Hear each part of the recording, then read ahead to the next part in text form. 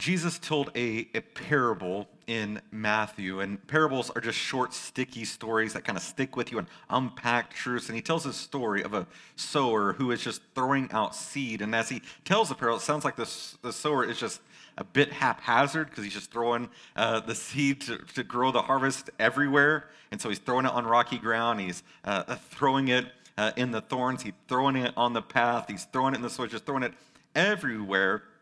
And Jesus tells this parable about these 4 different soils and what happens with each of the soil and the seed that hits that different kinds of soil. And then he makes his point, and this is what he says in Matthew 13 to his disciples to explain the parable. He said, "Consider the sower who went out to sow.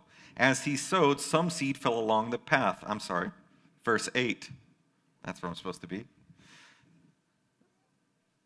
Verse 8, there it is. "So listen to the parable of the sower. When anyone hears the word about the kingdom," let me translate that real quick, the gospel, the message, the good news of Jesus.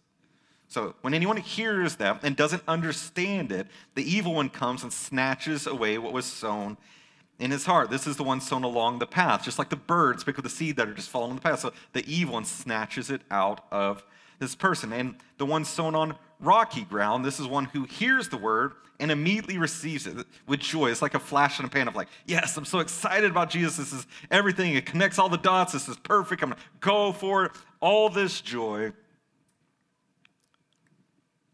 But he has no root and is short-lived. When distress or persecution because of the world, immediately he falls away because of the word. He immediately falls away. So you can think about this as, the weeds in your grass that are just short roots and it's easy to pull out. That's what it's like. Like the first sign of distress or persecution, you receive the gospel message with joy, and then there's some people saying, do you really believe Jesus? Do you think Jesus is true? Do you think Christianity is good? And you're like, no, I don't.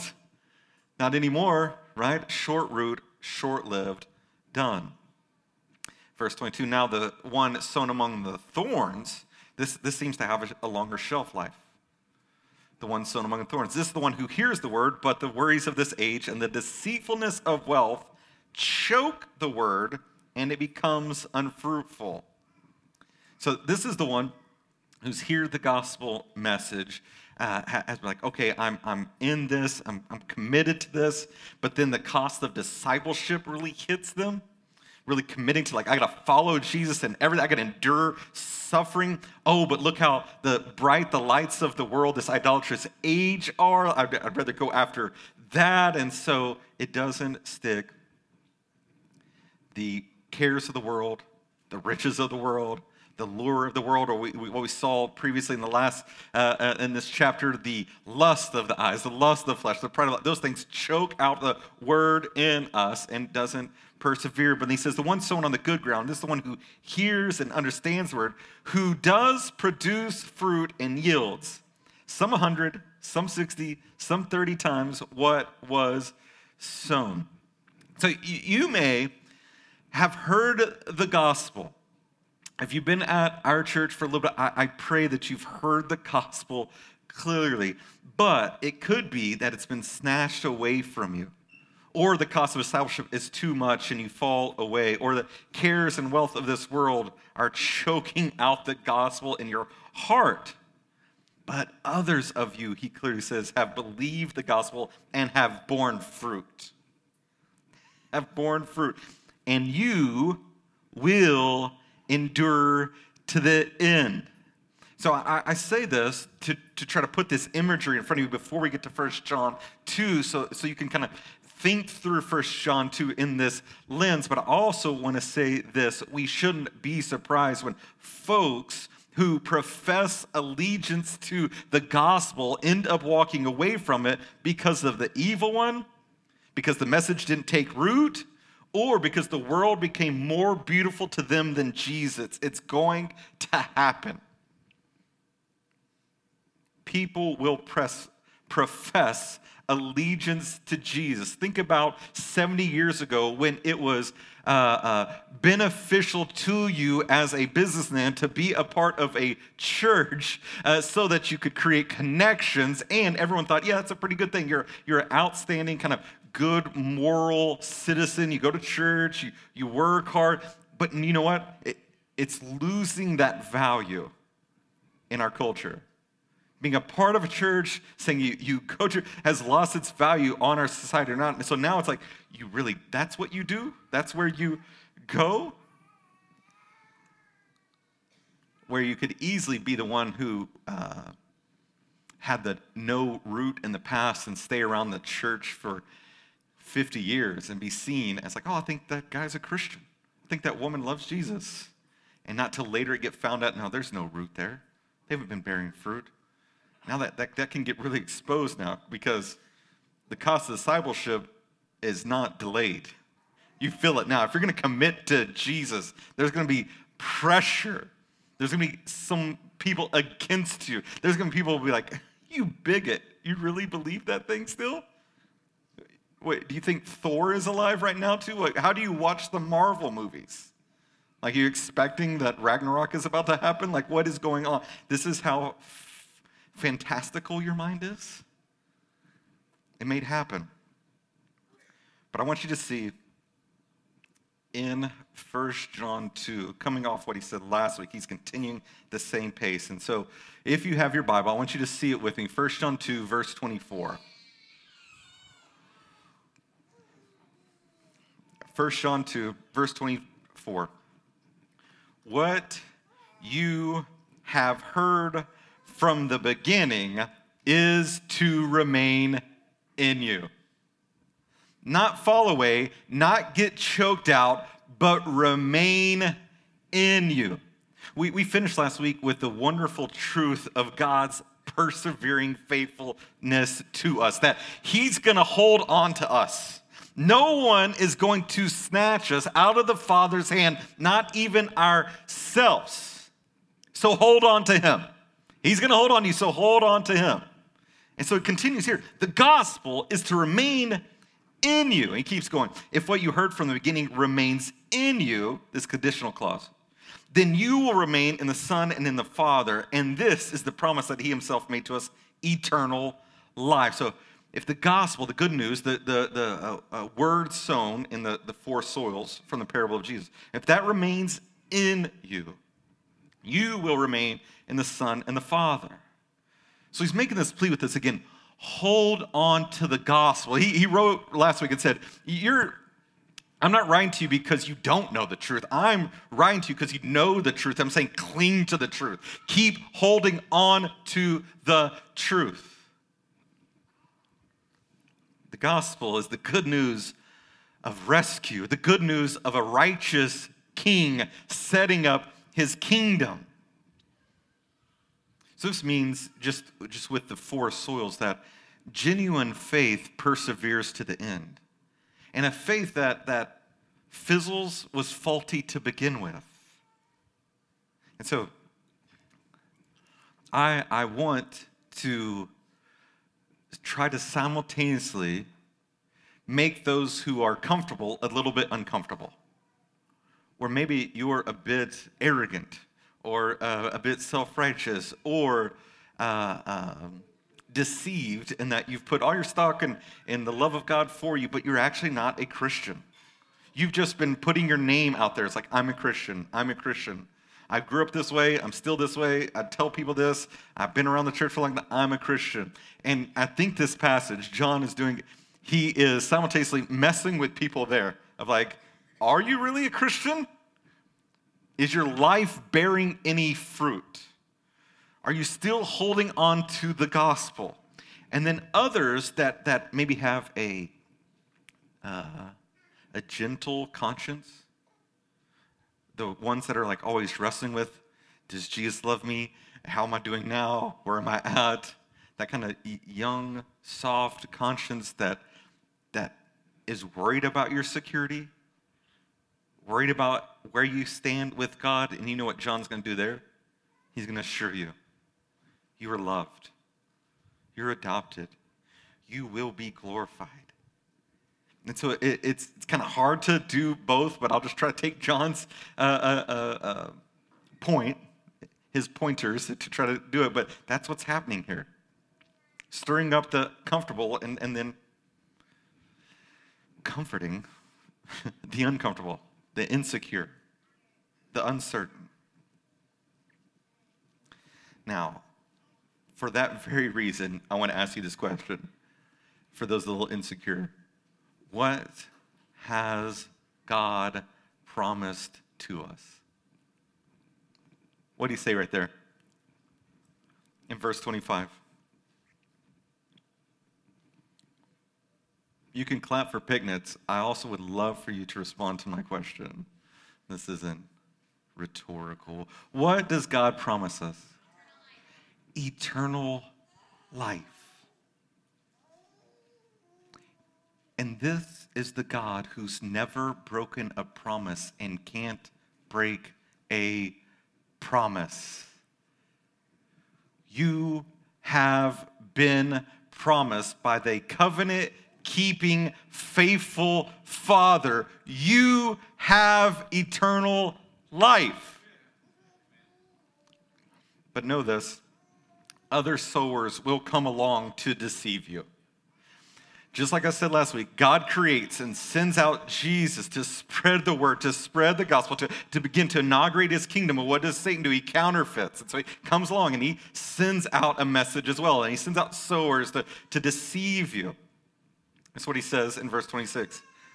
He really exposes his motivation. I have written these things to you concerning those who are trying to deceive you. As for you, the anointing you received from him remains in you. And you don't need anyone to teach you. Instead, his anointing teaches you about all things and is true and is not a lie, just as it has taught you. Imperative. Remain in him. Command. Remain in him. Continuous verb that commands you to ongoingly remain in him. And what you feel here from John and his tone and his care for these people and how he's called them little children so many times, even up to this point, you feel his concern for God's sheep. And this is how I feel for us. Like he's pained to just imagine these people walking away from Jesus. Like there's pain in him just imagining it before it even happens. That's why he's writing them, so they won't be deceived. Why? Because deception leads to defection. That's why. I don't want you to be deceived. If you are deceived about who Jesus is, then you will deny him and walk away from him. But here's the honest truth. These false teachers are trash, to use my lingo. They're trash. False teachers are trash. Not worthy of you podcasting them or downloading them or reading them or hearing from or submitting to them. They're trash. The Holy Spirit is your teacher. You don't need them.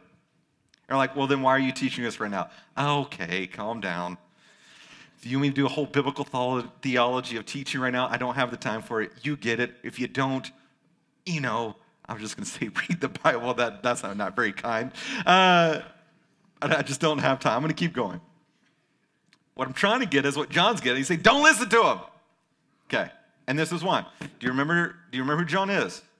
John is the beloved disciple of Jesus who walked with Jesus from the beginning to the resurrection, has walked with Jesus since Jesus' resurrection into his 80s. This is what John heard Jesus say in John 14. Jesus said, I was speaking these things to you, his disciples, while I remain with you. Do you hear the remain again? But the counselor, the Holy Spirit, because he's not going to, he's going to leave and he's going to go back to the Father and be at the right hand of the Father. I'm not going to remain. But the counselor, the Holy Spirit, whom the Father will send in my name, will teach you all things and remind you of everything I have told you. Listen to your teacher, your advisor. One reason God gave us the Holy Spirit is to lead us into all truth, to guide us. He has the capacity and power to keep Jesus crystal clear. Do you know what I'm saying? It is very easy for Jesus, his fame, his reputation, his person, his work to be diminished and muddled in our minds and our hearts. But the Holy Spirit present work in you is to keep Jesus crystal clear in your life. He excites us to glorify Jesus. The Holy Spirit is working in you. Anytime that you've been excited for Jesus, whenever you've glorified Jesus, whenever you've celebrated the goodness of Jesus, not only have you seen his goodness, but you've also celebrated, that's a work of the Spirit. That's what he's doing in you. You don't need these false teachers. They're trash. You have the Holy Spirit. I don't want us to undervalue this spectacular gift given to us. The Spirit of God lives in you.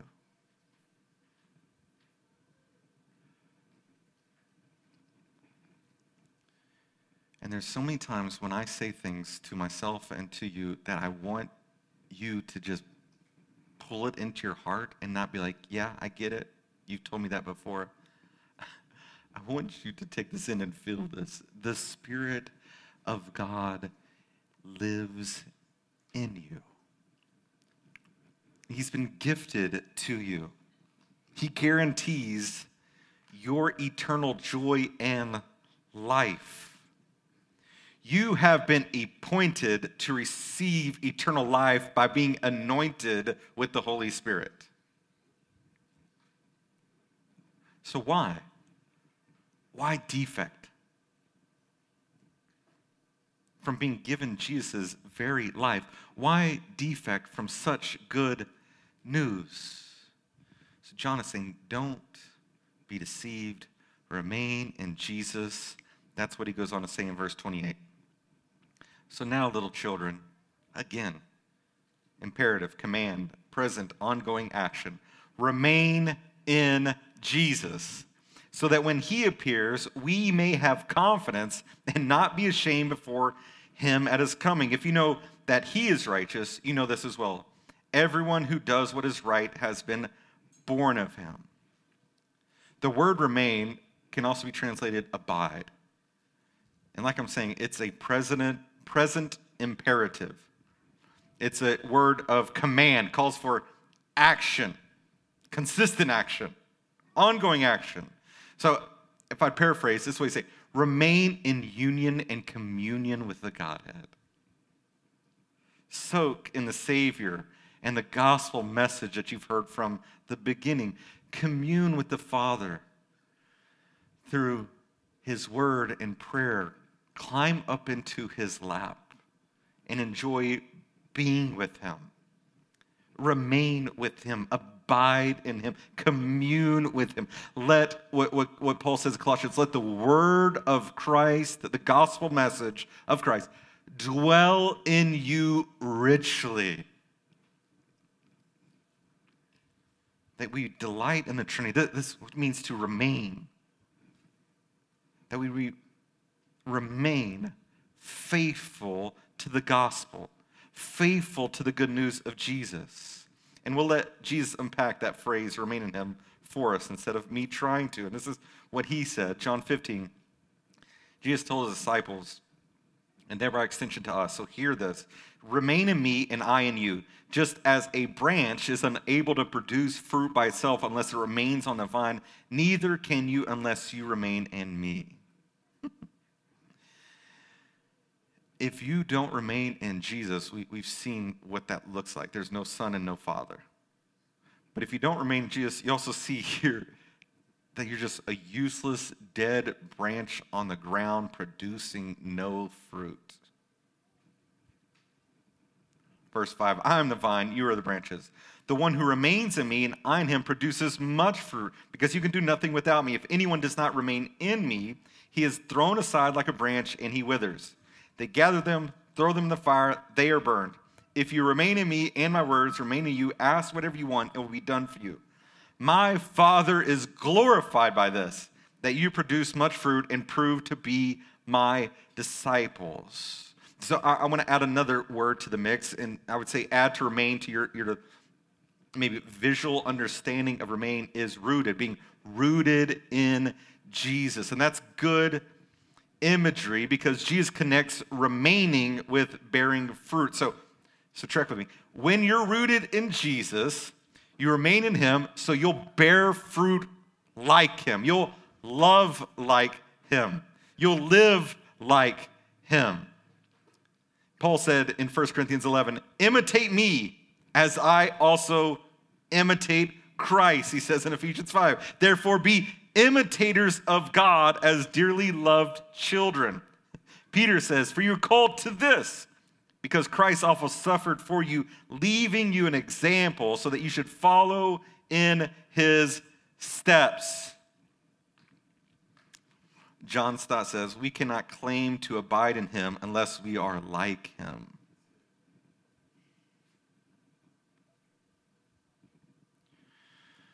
That's why the four soils is telling.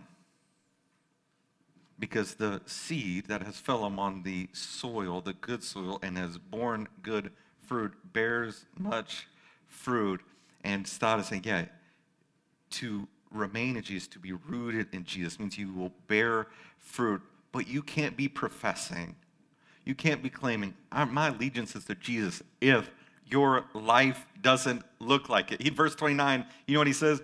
Righteousness begets righteousness. Righteousness births righteousness. So you're a son of a righteous father, then you will be righteous. Or to say it in the opposite negative way, if you live like the devil, you can't keep saying, my allegiance is to Christ. If you live like the devil, you're of the devil. No B, devil. That's what you're of. Like he put it very starkly here. The new birth precedes new behavior. Being adopted by a father precedes being a loving child. Children of God will grow to look like God their Father. The righteous Savior produces righteous saints. Will you be perfect? Of course not. You will sin. Go back to 1 John 1. You can't say you won't sin. You can't deceive yourselves. There's no sin in you. Until you die, there's sin in you. You will fight, but if you're rooted in Jesus, you'll continue to bear fruit like Jesus.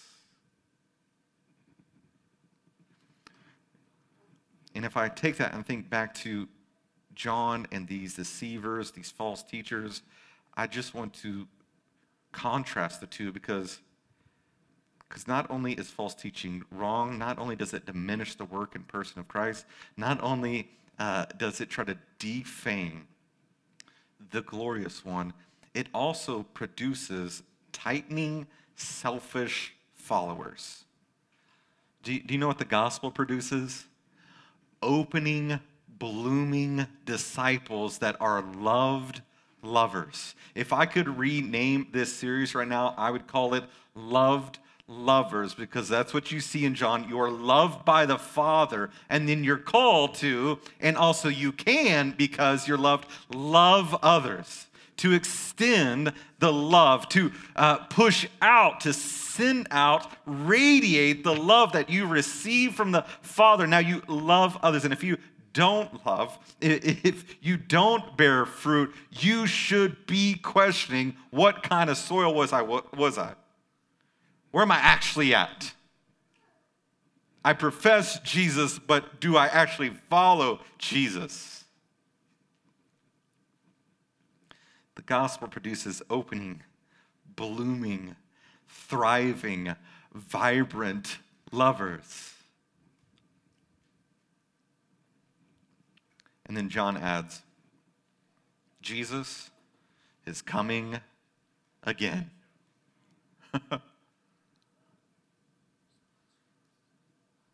he will appear on this earth again, officially, in public display as King of Kings and Lord of Lords.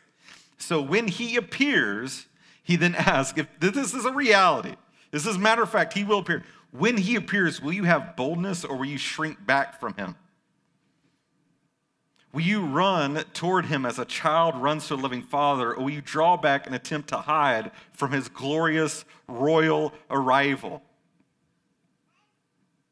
I want you to reflect on that. Think about that. If Jesus came back, I feel a little bit like Joe Dirt's mom right now, but if Jesus came back right now, that was for like 7 of you, and I'm glad. Thank you. And all of you also have mullets, so that worked out perfect. But if Jesus is coming back and he's going to see you, and how are you going to be? How are you going to recoil? How are you going to react when he comes again? If you'll reflect on that right now, that is a wonderful diagnosis of your spiritual health. If Jesus came back right now and your thought I'd probably run away. I'd be ashamed. I'd want to shrink back from him. I'd try to hide a bunch of stuff. Like you should examine your spiritual life.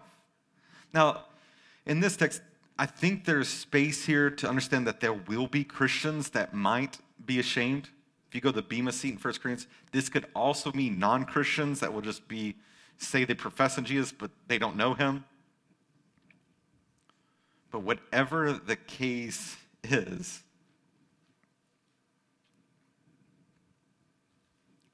I know this. This much I do know.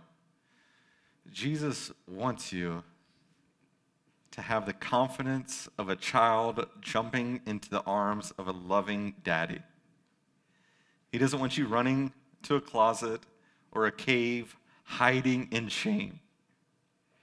He wants you to be coming at him like that little 3-year-old that's just so excited to see you and just puts their hands up in the air and runs towards you, asking or demanding a hug. Hug me, Daddy. Get me. Pick me up. Hold me. And think about it. Just think about the flow of what I've said, what John has said. The gospel remains in you. The Holy Spirit remains in you. Eternal life is promised you. So, remain in Jesus. Stay. Hold on, cling to Jesus so that when he comes back, you know what he can do? He can celebrate your passionate worship, your life of passionate worship, and your life of sacrificial love. I think about when I send my boys out, let's say 2 of them, out to do the recycling. So they're supposed to take the recycling out of the house, put it in the blue bins that are beside the house, and then on trash eve, they're supposed to take the recycling bins out to the curb, right? Because in my family, we forget things in the morning, and you just hear the sound of the dumpster driving by, and you're like, too late. Just like running out in my underwear and a shirt going, can I throw this at you? Can you reverse 10 feet, pick this up? So Tuesday evening, they send out, but now they're getting older, so I just tell them, go do it. Put the recycling out in the blue bins, take the blue bins to the curb, right? And then I'm fiddling around with stuff. I'm in the garage, and I come around the corner. And when I turn that corner and I see 2 of my oldest boys diligently working and not hurting each other, you know what I'm saying? I'm like, great job, guys. I'm so proud of you. That's a little bit of what Jesus is talking about. When he comes back, he wants to see you loving his people, being on mission with the gospel, doing what he's called you, not playing around, not being distracted, not doing something else, but actually doing what he's called you so he can be like, great job, guys. I'm so proud of you. That's what we're talking about here. Remain in Jesus. He is your greatest treasure. Or to say it a different way, just as a reminder, the greatest blessing of the gospel is not forgiveness, is not new creation, it is not a family like this. The greatest treasure of the gospel is Jesus. He's not one way to heaven among others. He's not one more mere topic among others. Christian life and theology must begin with and end with Jesus Christ, our Savior and our goal. John Calvin put it eloquently this way, and verbosely, but we're going to read it. We see that our whole salvation, all its parts, are comprehended in Christ. We should therefore take care not to derive the least portion of it from anywhere else. Let me pause there. Okay. If we seek salvation, we are taught by the very name of Jesus that it is of him. If we seek any other gifts of the Spirit, they will be found in his anointing. If we seek strength, it lies in his dominion. If purity, in his conception. If gentleness, it appears in his birth. For by his birth he was made like us in all respects, that we might learn to feel our pain. If we seek redemption, it lies in his passion. If acquittal, in his condemnation. If remission of the curse, in his cross. If satisfaction, in his sacrifice. If purification, in his blood. If reconciliation, in his descent into hell. Do you see the point he's making? Every gift that we celebrate, that we enjoy from Jesus, is all directly tied to Jesus. You get it as a blessing of the gospel, not because he throws some stuff at you from a distance, but because you're united to him. If newness of life, in his resurrection. If you're seeking immortality, in the same. If inheritance of the heavenly kingdom, in his entrance into heaven. If protection, if security, if abundant supply of all blessings, in his kingdom. If untroubled expectation of judgment, and the power given to him to judge. In short, thank you, John, since the rich store of every kind of good abounds in him, let us drink our fill from this fountain and from no other. I read that to you because there is that temptation, and the temptation to defect and walk away from Jesus doesn't come from nowhere. It comes from something else saying, no, I can give you a better life. No, this is the better way to think about this. No, this is actually how you should live and parent and do the. And John Calvin is saying, Christ is at the center of everything.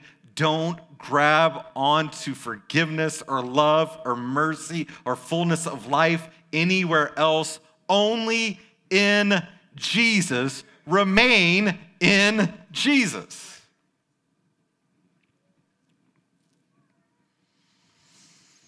Don't be deceived. Don't defect. Cling to Jesus. And then we turn. John turns back to the indicative of who we are in Christ. 1 John 3. It's 10:54, and I'm about to try to address one of my favorite verses of the Bible. So, adjust your lunch plans. Verse 1, see what... Lubies can wait. See what great...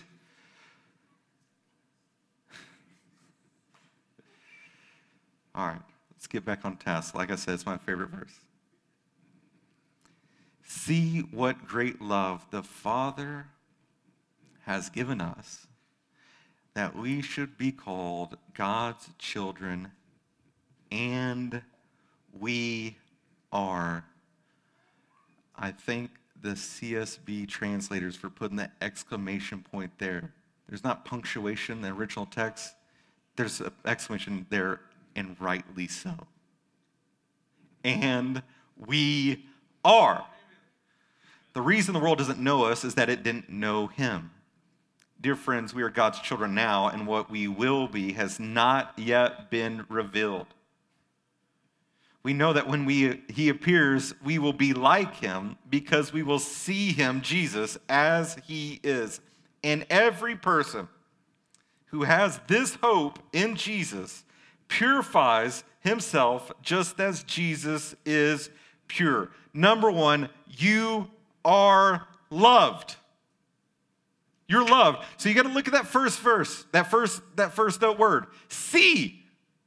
This isn't hear. This isn't acknowledge. This isn't read this. This is look. This is in your five senses. So this means experience the love that the Father has given to you. Experience, see, look, behold, feel his affection for you. That's what John is telling you. You're getting deceived by other people. You think he's going to double down on doctrine, but what he doubles down on is the Father loves you. Don't run away from him. I can convince you of intellectual things and apologetics to try to help you to doubt your doubts about Christianity, but what's going to change your heart is you seeing, experiencing, receiving, taking in the love that the Father has for you. You will not walk away or fall away as you behold the love of the Father for you in Christ. So look. That's what he's telling us. Again, this is an imperative. This is a command. This isn't a suggestion. He's saying, look. Just pointing, look at the love of the Father for you. And you're like, okay, tell me, well, what does that mean? How big is this love? How should I know? How can I see this love? You see this love in the fact that the Father sent the Son in your place to die for your sins, to reconcile you to the Father, so that his Son, eternal Son, that he's always showered love on before creation, he sends to the cross so that you could be sent to glory. That's the love the Father has for you. That he has called you children, and by the mere fact of calling you children, he spoke it into existence, just like he spoke the world into existence. You're called God's children by God's love, and so we are. This isn't given a title without the nature underneath it. He's not saying, hey, you're God's child, but nothing has changed internally. We'll give you the position, but you don't have any of the credentials. He's saying, no. I call you children, and you're children because I call you my children. And why? Because of my ferocious, intense, sweet, incessant love for you. That's why. The pushback of so many people about the love of God for them is that they don't think they're lovable. The truth is, you're not. I've met you. I don't even like some of you. Just kidding. But Jesus didn't die to make lovely people more lovely. He died to make unlovable people loved. Loved. You're loved because he set his love on you. You're like, well, I got to earn this and perform this. No, Christ has your loved. Well, I got to always stay in his good standings, or maybe he'll get mad and he'll kind of become like a cruel dad, kind of like my dad was. No, Christ perpetually intercedes on your behalf, your promise, eternal life. You're loved. It feels like when Jesus appears to Paul and he says, how long are you going to, I'll try to translate, how long are you going to kick against the wall? Paul, you can just keep beating your head against the wall? And it's the kind of same thing, like, will you keep kicking the wall? Will you keep beating your head against the wall? Why? Stop pushing back against the love of God for you. He's clearly revealed to you. He's told you multiple times. Stop pushing back and see what kind of love the Father has for you. Behold it, experience it, embrace it. You are loved. John Owen,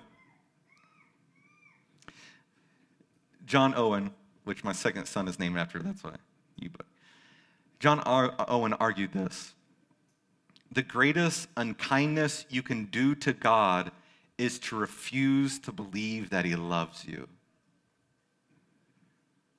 So if there's any of you guys that have that conscience, if you're worried about not glorifying God, which I hope if you're a Christian you do, if you have also that idea of I don't want to quench the Spirit, Owen is arguing that the greatest thing that you do to quench the Spirit in your life is that you refuse to believe and receive that the Father loves you. And you're like, well, what about that heinous sin? Yes. But I think Owen's right. I think John Owens, he's saying the greatest unkindness you can do to him. Because doesn't everything else flow from that? Doesn't giving into all your selfish, animalistic, sinful desires come from not believing and trusting that you're loved? Don't you run to other gods because you don't trust that the true God loves you? Don't you idolize and put people on pedestals because you feel like you have to have their love in your life because you don't believe the Father loves you? And those people that you idolize and then they let you down, you then demonize. Why? Because you don't trust that the Father loves you. And so I agree with Owen. I think it's the greatest unkindness you can do to him. He said it in his Puritan English this way: you can no way more trouble or burden him. That's a big statement. I haven't put everything on it. I haven't pieced it all out and walked through all the scripture. I just feel this. I can sense what he's saying. I don't know to what degree he's right. What I'm saying is I feel that the greatest unkindness you can do to God is refuse to believe that he loves you. So clear out the madness, clear out the brush, and receive the Father's love for you. You are loved. Number 2, you're adopted. God the Father, contrary to popular opinion, is happy and joyful. And God the Father delights to share his love for his Son. And so he comes to make himself known as our Father. That just in itself reveals how gracious and kind he is. Now, for us in our tribe, we love to talk about justification by faith alone, in Christ alone. While that is the foundational blessing of our union with Christ, I think adoption may be the highest blessing of all. That in justification, because this is where it comes, maybe I don't need to pit against each other. I'm not trying to pit them against each other. I'm just saying, in justification, God declares sinners righteous in the court of his legal justice. But in adoption, God takes those justified believers into his household as his children. Where you have a new legal relationship with the Father.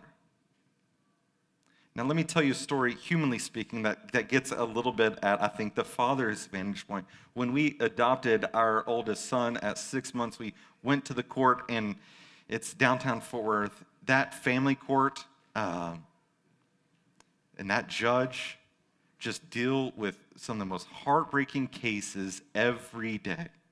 Divorce, custody, that's all they do.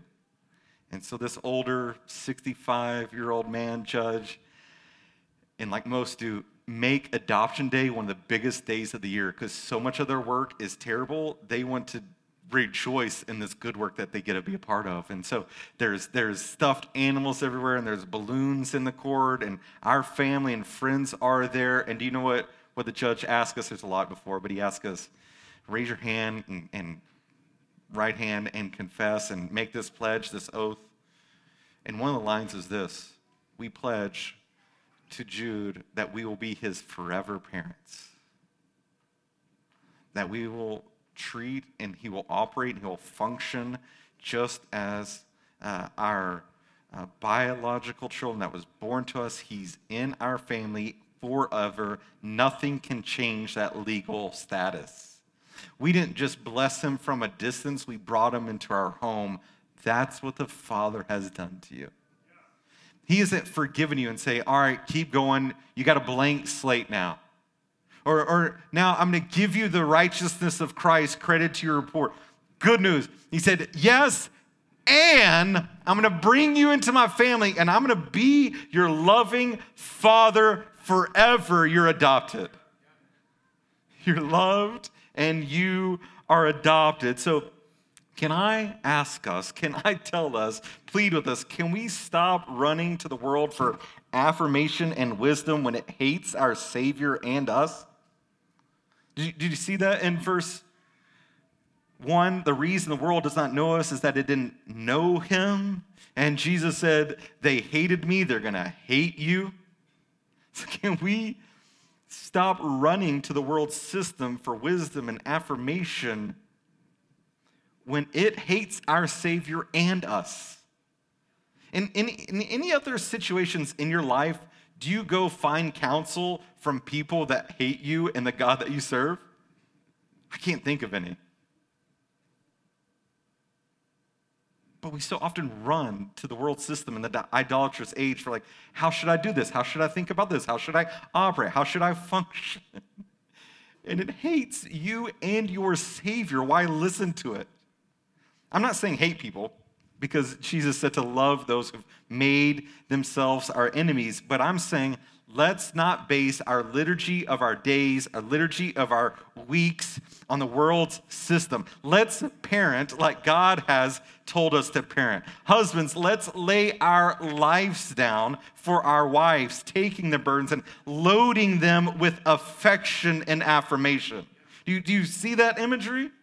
Why? Why would you do this? Why would you live this way? Is because you know that Jesus is the fountainhead and source of all life and wisdom. Instead of going to the idolatrous age that hates him, you run to him and listen to how he wants you to run your life. And so husbands, you can love your wives and lay your life down for them and pick up the burdens on their shoulders and carry them for them, and then load them, not with your burdens, but with affection and affirmation. That's the path of Jesus. That's not the path of this idolatrous age. If you're married to a woman who has kids, she's never going to be over-encouraged. So encourage her. Serve her. Keep wooing her. The world forms men into misogynistic pigs and timid cowards, but by his presence and by his word, the Spirit forms men into tough warriors and tender lovers. That's who we are, and that's how we're called to live. Beloved children who love. And then lastly, you're loved, you're adopted, you will be glorified. We are still beat down, crunched, tore up by indwelling sin. We still have to face death on a regular basis. We're still broken down by the longevity and the difficulty of relationships and trying to get them persevere and to try to cultivate friendships because the sin on us. But he's saying one day, you are so loved and you're adopted that you'll be brought to the place where you'll see Jesus as he is, and you will be like him because you see him.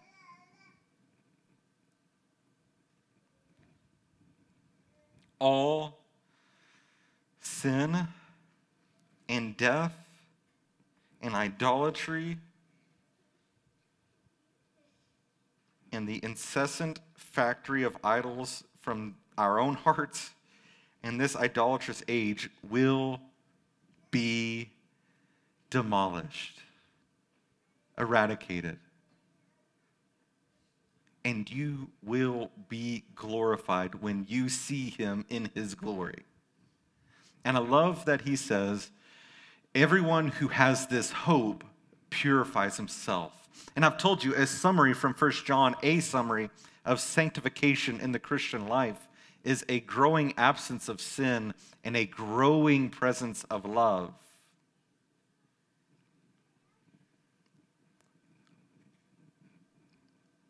But that's what we're heading for. That's what it looks like to make traction and growth in this life, where we're loved lovers, and then when we see Jesus face to face in his glory, he will transform us and eradicate the presence of sin and fill us with life and joy.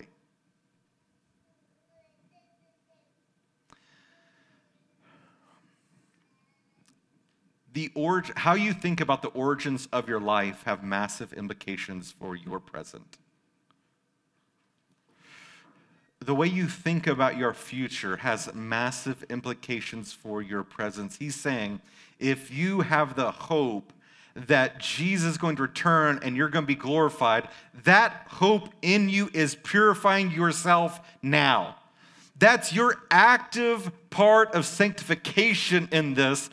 And God's viewpoint is that his love for you is going to keep sanctifying. So the love from the Father to you is sanctifying your heart and your life. And then your hope in Jesus is purifying you, sanctifying you. Like, this is the path we're on.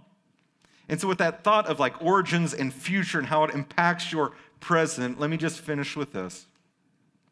From Mike Reeves, he says that we, children of God, are like seeds in the first fruit and gleefully find ourselves entirely, past, present, future, compassed about by Christ. It's a lot of language. He says it this way. Look, past. Having died with Jesus, we can look no further back into our past than him. Christ, not failure, is our history. Can't get amen from that one. No failures in here? Okay, myself and my wife. We'll acknowledge it. I'll speak for her. She's failed a lot. Past, having died with him, we can look further back into our past than him.